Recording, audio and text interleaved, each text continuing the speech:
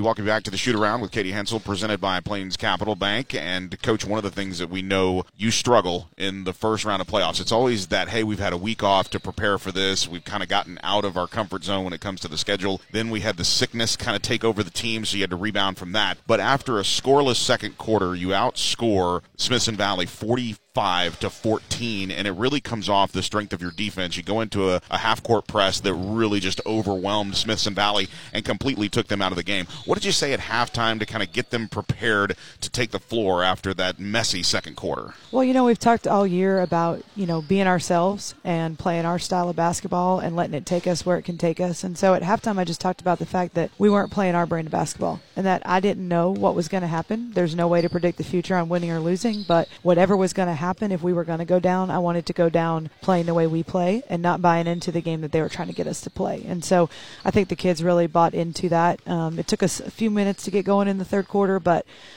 we just came out playing the way we play. And, hopefully that'll be enough tonight too, because that's going to be our goal every night. Let's talk about confidence and what breeds a first-round win and then getting on that schedule of a Tuesday, Friday, and kind of understanding what the pace of play is going to be and what practice is going to look like after that kind of bye week, really, at the end of district play. What do you see from Emily Seegers that's changed from last year to this year and even along the season of being that just additional spark plug, not having to rely so much on your three senior scorers, but when she can become alive, she is really a difference maker. How does her confidence level kind of seep into the rest of the roster? Siegs is just one of those kids who brings it every night. She has a really good way of understanding what the team needs. And, she and I sat down actually right before we played Steel at Christmas and just had a really long talk about what I saw her role and what she saw her role as being. And I don't think she realized, A, what she could bring to the table, and B, how much we needed her to bring that to the table. And so I think that game was kind of a breakout game for her. She had 20-something points that afternoon and against a really, really good opponent. And so I think for her, that was sort of a confidence booster.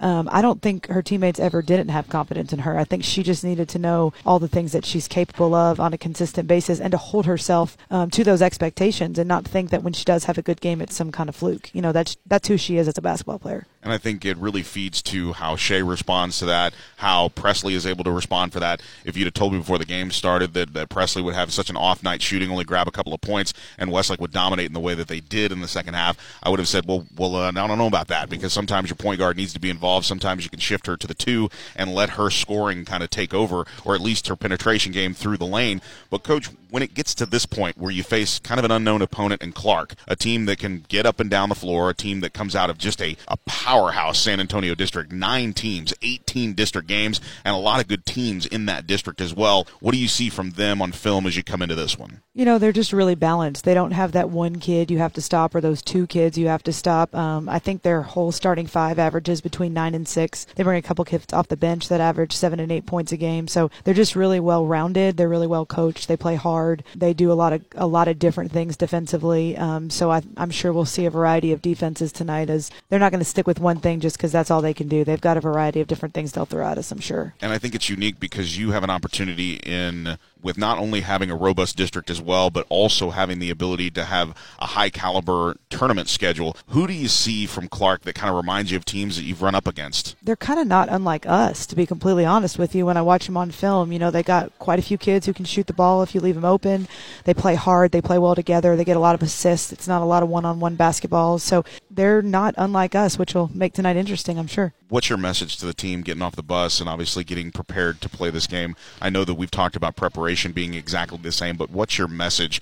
Is it start fast? Is it be you? What do you say to the girls before they take the floor? My biggest thing tonight is to be aggressive. In the playoffs and in any, sort of tough situation in life, there's no promises that you're going to win. I think real courage is going aggressively when going aggressively could lead you to losing, just because you could play your best and a good team can beat you. And so we're going to talk about being courageously aggressive tonight and not being afraid. And if we play our brand of basketball and we play our best basketball and it doesn't work out, then it doesn't work out. But I don't think that'll happen. I think if we play the way that we know how to play, we play together, we play aggressive, I think we'll be just fine. I'll take my crew up against anybody in the state if that's our mentality. Coach, as always, thanks for the time and good luck. Thank you. That's the Shoot Around with Katie Hensle, and it's presented by Plains Capital Bank. Plains Capital is located in the heart of Westlake on Bee Caves Road, just behind the shops at Mira Vista. Plains Capital Bank provides personalized full-service banking, including commercial and personal banking, commercial lending, commercial real estate lending, small business lending, and wealth management. Visit plainscapital.com or stop by anytime and learn how you can bank the Westlake way. Coming up next, the starting lineups and the tip-off, live from Smithson Valley High School,